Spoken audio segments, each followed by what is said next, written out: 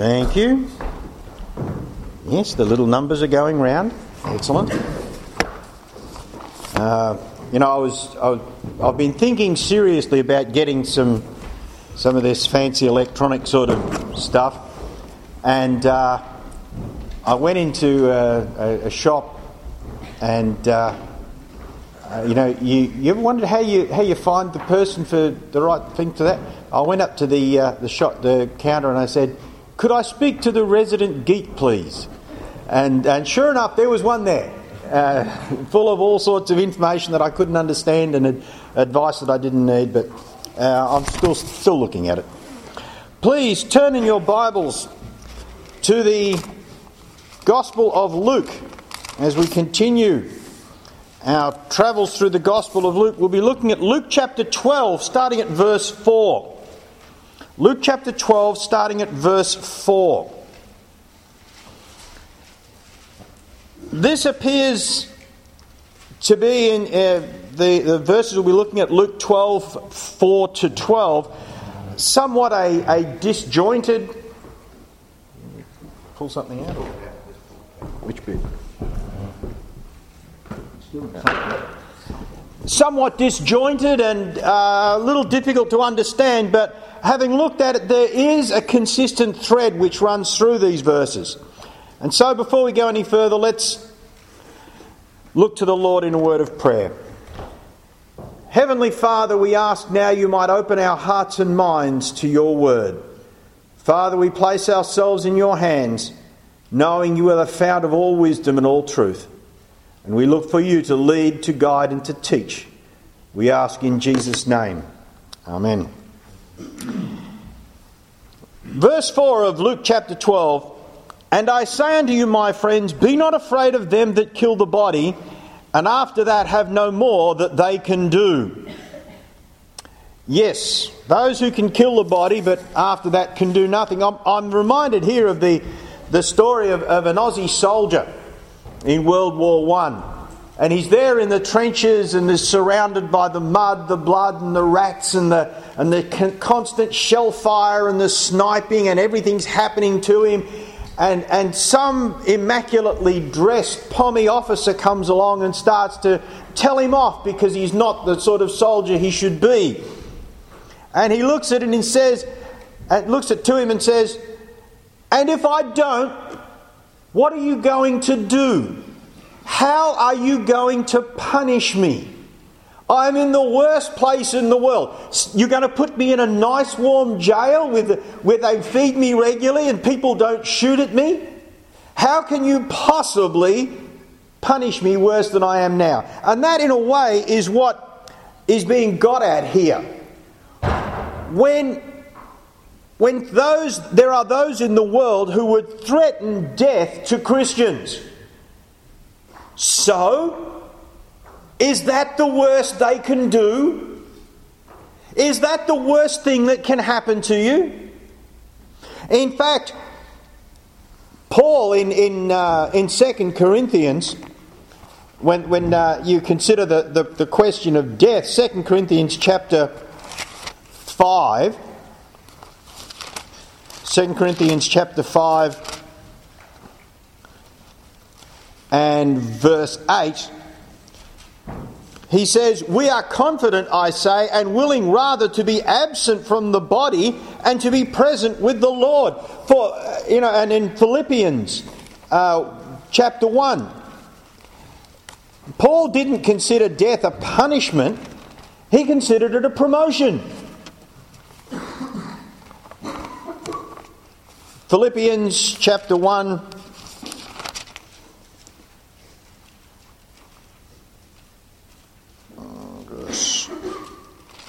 Philippians chapter 2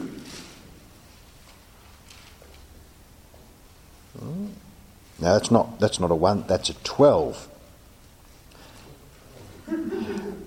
So Philippians chapter 1 verse 21, "For me to live is Christ and to die is gain." He considered death not a punishment but a promotion. So Jesus says to his disciples, don't fear those who can kill the body, because when that's been done, That's all they can do.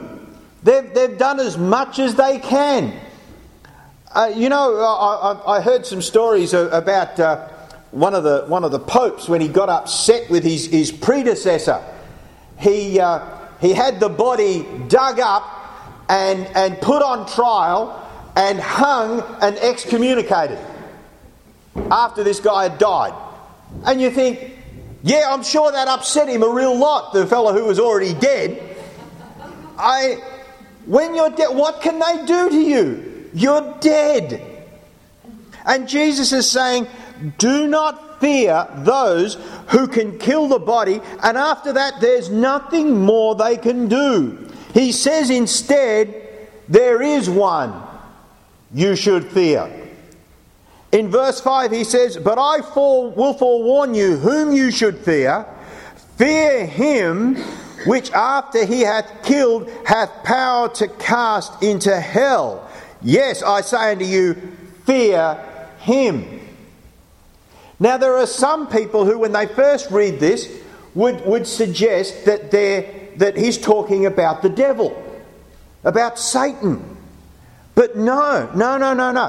Have a look over in Revelation chapter 20, and we can see very clearly who he's talking about.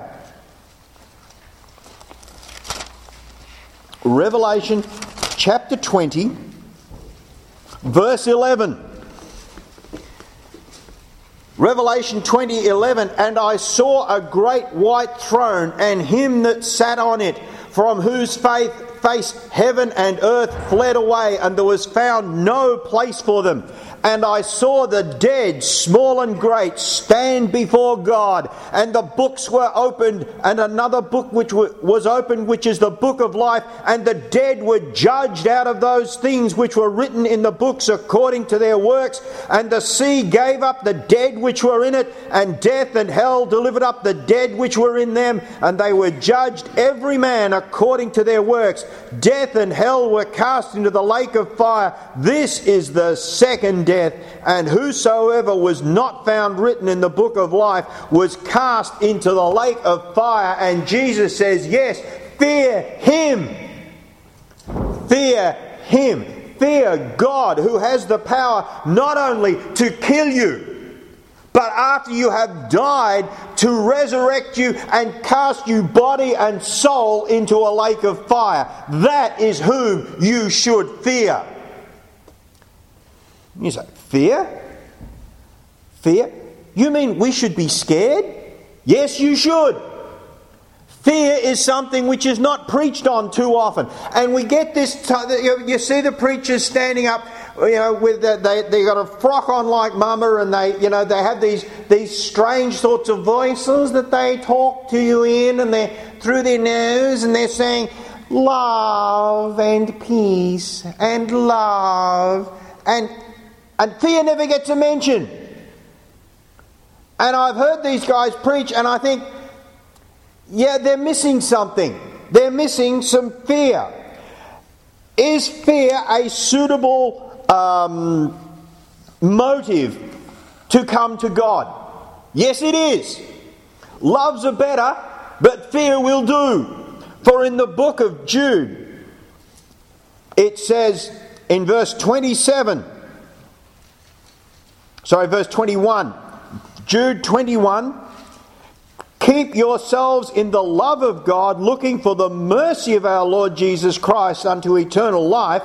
Now there you go. There's love and there's mercy. But then he says, and of some have compassion, making a difference. Others save with fear, pulling them out of the fire, hating even the garment spotted with the flesh. And Jude is saying, look, when you preach to people, when you teach them, tell them of the love and the compassion and the mercy of God. If they won't listen to that, then try a dose of fear and pull them out of the flames of hell with a little fear, if that's what they'll take to listen to them. So Jesus says here, don't worry about those who all they can do is kill you. Fear him who can not only kill the body, but put the soul into hell. Yes, I said, saying to you, fear him. But then he goes off on it seems on a tangent, but mark me, there's a connection here. For he says in verse 6, are not 5 sparrows sold for 2 farthings? Anybody here old enough to remember a farthing? Right? I can remember seeing them. I can remember people who still had them in their coin collections. A farthing was about the size of a 5-cent piece. It was made out of copper, quite thin, and it was worth 1/4 cent. Okay? 1/4 cent. And here it says, are not 5 sparrows sold for 2 farthings? Now that means that a sparrow is not worth very much.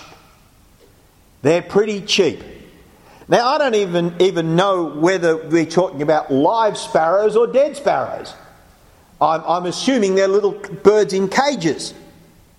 But you could get 5 of them for 2 farthings in the markets. And he says, not one of them is forgotten before God. Not one sparrow does God forget. So cheap, so throwaway. But God doesn't forget them. This is the same God who can cast into hell. And what I think he's trying to get at here is that God, who has such infinite power to punish, has an infinite power to keep and to care, because he's the same God. He says in verse 7, but even the very hairs of your head are all numbered. Fear not, therefore, ye are of more value than many sparrows. And I think there's just a little touch of sarcasm in there. Don't worry, yes, you are worth more than a sparrow. Although sometimes, you get the feeling that you're not even worth a sparrow. Sometimes, don't you? Life gets you down, things start to pile up on top of you, and you wonder, if I just sank into the concrete today, would anyone even notice? And God says, don't worry, you're more valuable than the sparrows. Of course, if you talk to some of the greenies today, they'll say that humans and sparrows are equal value. But God says, no, people are more important than sparrows. But also he says, even the very hairs of your head are all numbered. Now, people normally make jokes about how it's easier to count some people's hairs than other people's hairs because there's not as many to count. But I want you to just notice something here.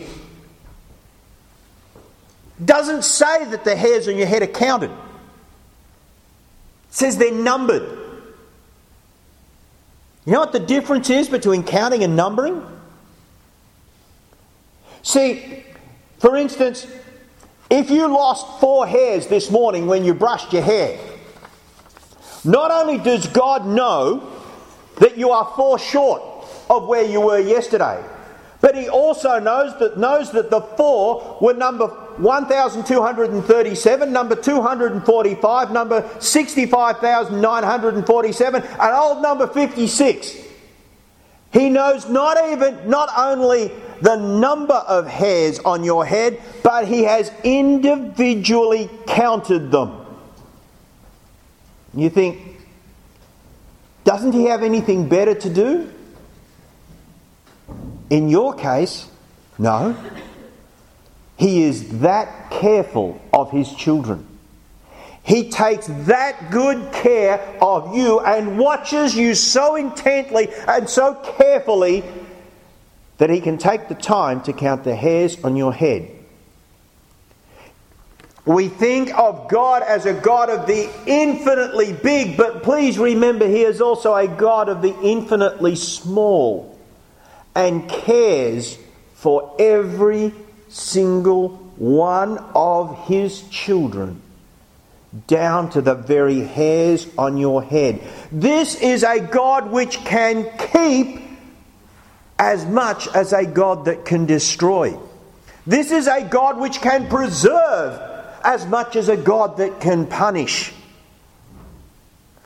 But now notice what he goes on to say. Verse 8. Also I say unto you, whosoever shall confess me before men, him shall the Son of Man confess before the angels of God. But he that denieth me before men shall be denied before the angels of God. Here again we have him presenting a comparison by means of opposites. Okay, this is what he's going through here. He's comparing by means of opposites. He's had the Father who is caring, compassionate, taking care, watching over, but in the same thing, remember that he is capable of punishment of those who disbelieve. And he says of himself that the Son of Man, if you confess the Son of Man before men, the Son of Man will confess you before angels. Okay, Romans chapter 10. Very familiar passage to most of us. Romans chapter 10 verse 8. But what saith it? The word is nigh, even in thy mouth and in thy heart. That is, the word of faith which we preach. That if thou shalt confess with thy mouth the Lord Jesus, and shalt believe in thine heart that God has raised him from the dead, thou shalt be saved. For with the heart man believeth unto righteousness, and with the mouth confession is made unto salvation. For Scripture says, whosoever believeth on him shall not be ashamed. Therefore, as he says it back in Luke, whosoever shall confess me before men, him the Son of Man shall confess before the angels of heaven. If you confess with your mouth that Jesus Christ is the Son of God, if you believe in your heart that God has raised him from the dead, that he is your Saviour, Christ himself will stand up before the angels of heaven and say, this one's one of mine. The power to save before the angels of God and declare this one is one of mine. And yet, there is the opposite. There is the opposing side. This is very much a lesson in two halves of one side and what's the other side of that? What's the other side of the Son of God standing up before the angels of heaven and saying, he's mine. I bought him. What's the other side? Matthew chapter 7. Matthew chapter 7, verse 21. Not everyone that saith unto me, Lord, Lord, shall enter into the kingdom of heaven, but he that doeth the will of my Father which is in heaven. Many will say to me in that day, Lord, Lord, have we not prophesied in thy name, and in thy name cast out devils, and in thy name done many wonderful works? Then will I profess unto them, I never knew you. Depart from me, ye that work iniquity. That's the other side of it. That's the other side. That those who are Christ, he will defend and he will proclaim his ownership before the angels of heaven. But those who in their hearts never knew him, he will deny before the angels of God and say, depart from me, all ye that work iniquity. I never knew you. Can you see the division being created here in this passage? The Father, able to preserve, able to condemn. The Son, able to confess and save, and able also to say, depart, all ye that work iniquity. Verse 10. And whosoever shall speak a word against the Son of Man, it shall be forgiven him. But unto him that blasphemeth against the Holy Ghost, it shall not be forgiven. I don't think there is a passage in Scripture that has caused more confusion, more puzzlement, and more heartache and angst than this. Those of you who saw me start in the book of Luke have probably been sitting here waiting for me to get to this bit, just so you can have someone explain what is going on here. Okay. There's a first important thing to realise here. To blaspheme the Holy Ghost, the Holy Spirit, means that the Holy Spirit must be alive and must have a personality. Must be a person. There are those who would say that the Holy Spirit is an emanation, is a force like the wind or lightning or electricity that comes from God. You cannot blaspheme electricity. You cannot blaspheme the wind. You know, there's a saying, it's better to light one candle than to curse the darkness. I have seen those who would blow out candles and then stand there and go, "You stupid darkness!" But the darkness doesn't care. You can't abuse a force. So this, first of all, is teaching very importantly that the Holy Spirit is a person. Not an emanation or a force or a power, but a person. Now, for those of you who are fairly quick on your feet, you will have realised back a few weeks ago that Pastor was teaching about the Trinity and how all parts of the Godhead always work together in perfect coordination. Oh, look, here. Here is the same principle being found in the teachings of Christ. The Father, the Son, and the Holy Spirit are all being involved here. Right? Working in perfect harmony and coordination. You don't get into heaven on a vote of 2-1. You know? You don't have the Father and the Holy Spirit going, no, it doesn't work that way. It's always 3-zip, whichever way it happens. In or out, it's 3-0.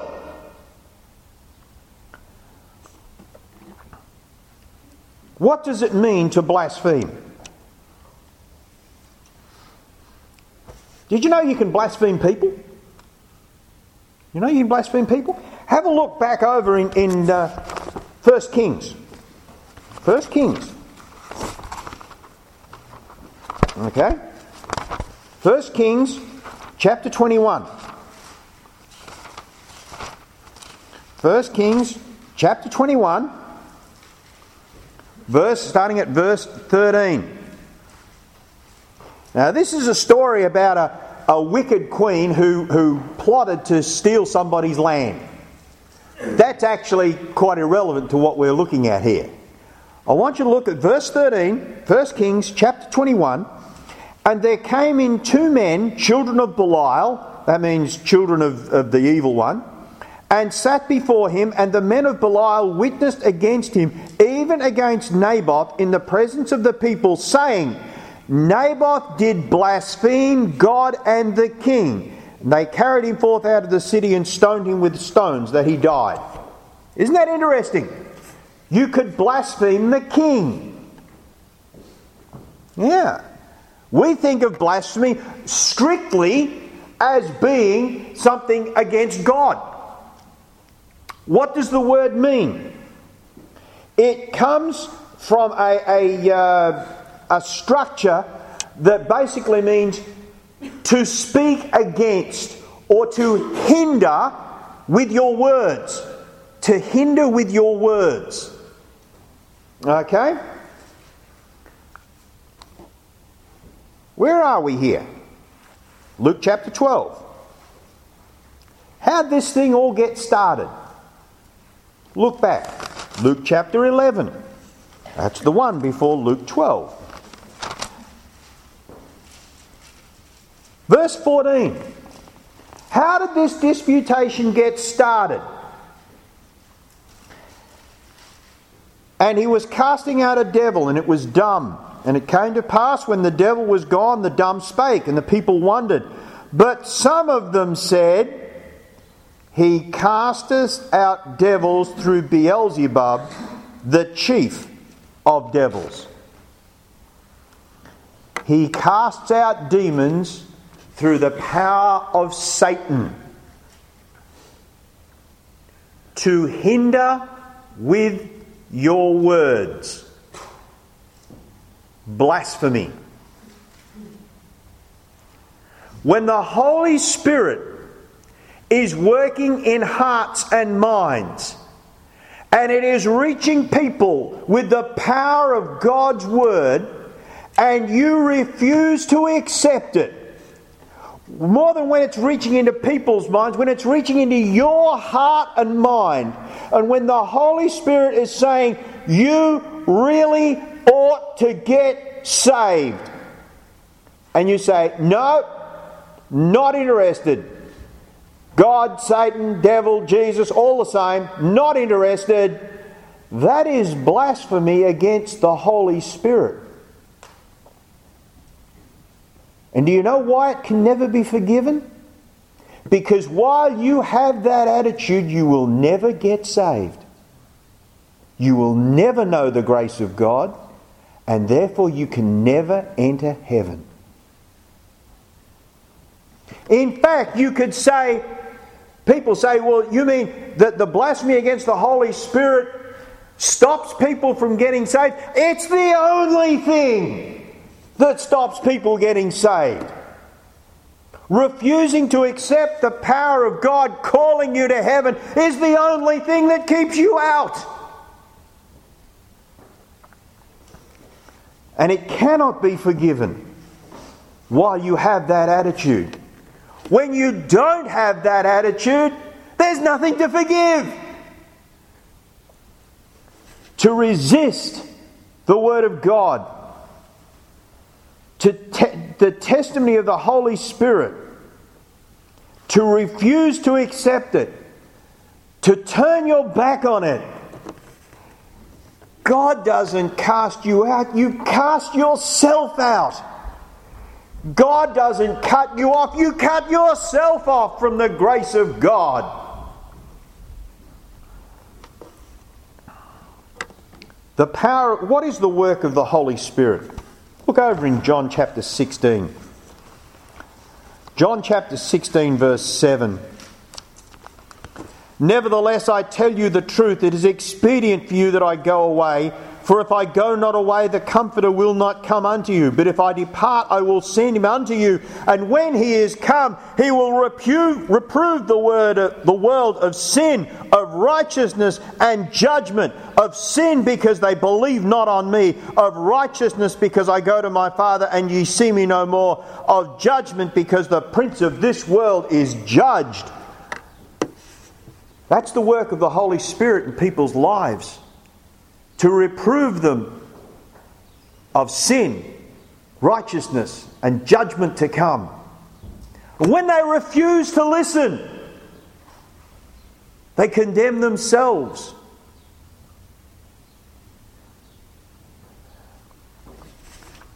Three messages here in this. The Father, able to keep or condemn. The Son, able to confess or deny. The Holy Spirit, able to call, to woo, to beg souls to come to God, and able to empower those who he reaches with the power of God. There is no middle ground here. There is no, as I said, there is no vote of 2-1. You are either in one camp or in the other. You are either with the Father, who will preserve and protect you through to glory, with the Son, who will confess you before the angels of heaven, and with the Holy Spirit, who will guide, empower, and give you what to say in troubled times. Or you are on the other side, where the Father will condemn, where the Son will deny and where the Holy Spirit will say, no, you won't listen to me. This clearly sets out only two paths, only two places, and only two types of people. The question here is, where are we sitting? Which group are we in? Myself, I'm glad that I'm of more value than a couple of sparrows. I am glad that the Son of Man calls me his. And I am glad that the Holy Spirit works in my life. I wouldn't have it any other way. And you could offer me $1 million to spend one night without that assurance, and I wouldn't take it. I wouldn't sleep anyhow. It'd be too scary. What can the world do to me? How much can the world scare me? Scared Christians should be a contradiction in terms. The world can't hurt you. The world can rail against you, but at the very end, all it can do is promote you home to glory and to God. That's the worst it can do. The Father has counted the hairs on your head. The Son of God confesses you before the angels in heaven, and the Holy Spirit empowers you. What more do we want or need? There is everything provided for us. However, if you have not accepted Christ as your Saviour, you have no security. You have no hope. For the Father in heaven says, not one of mine. The Son before the angels of God says, not one of mine. And the Holy Spirit in your heart says, you wouldn't listen. Where do you stand today? Where do you place yourself? And if the Holy Spirit today has been working in your heart and saying, time to listen up, time to hear, then confess the Son of God before men and experience the wonderful, caring, loving power of the Father in your life. Speak to me after church. Speak to Pastor after church. Talk to somebody. If God is working in your heart today, do not let it go. Thank you.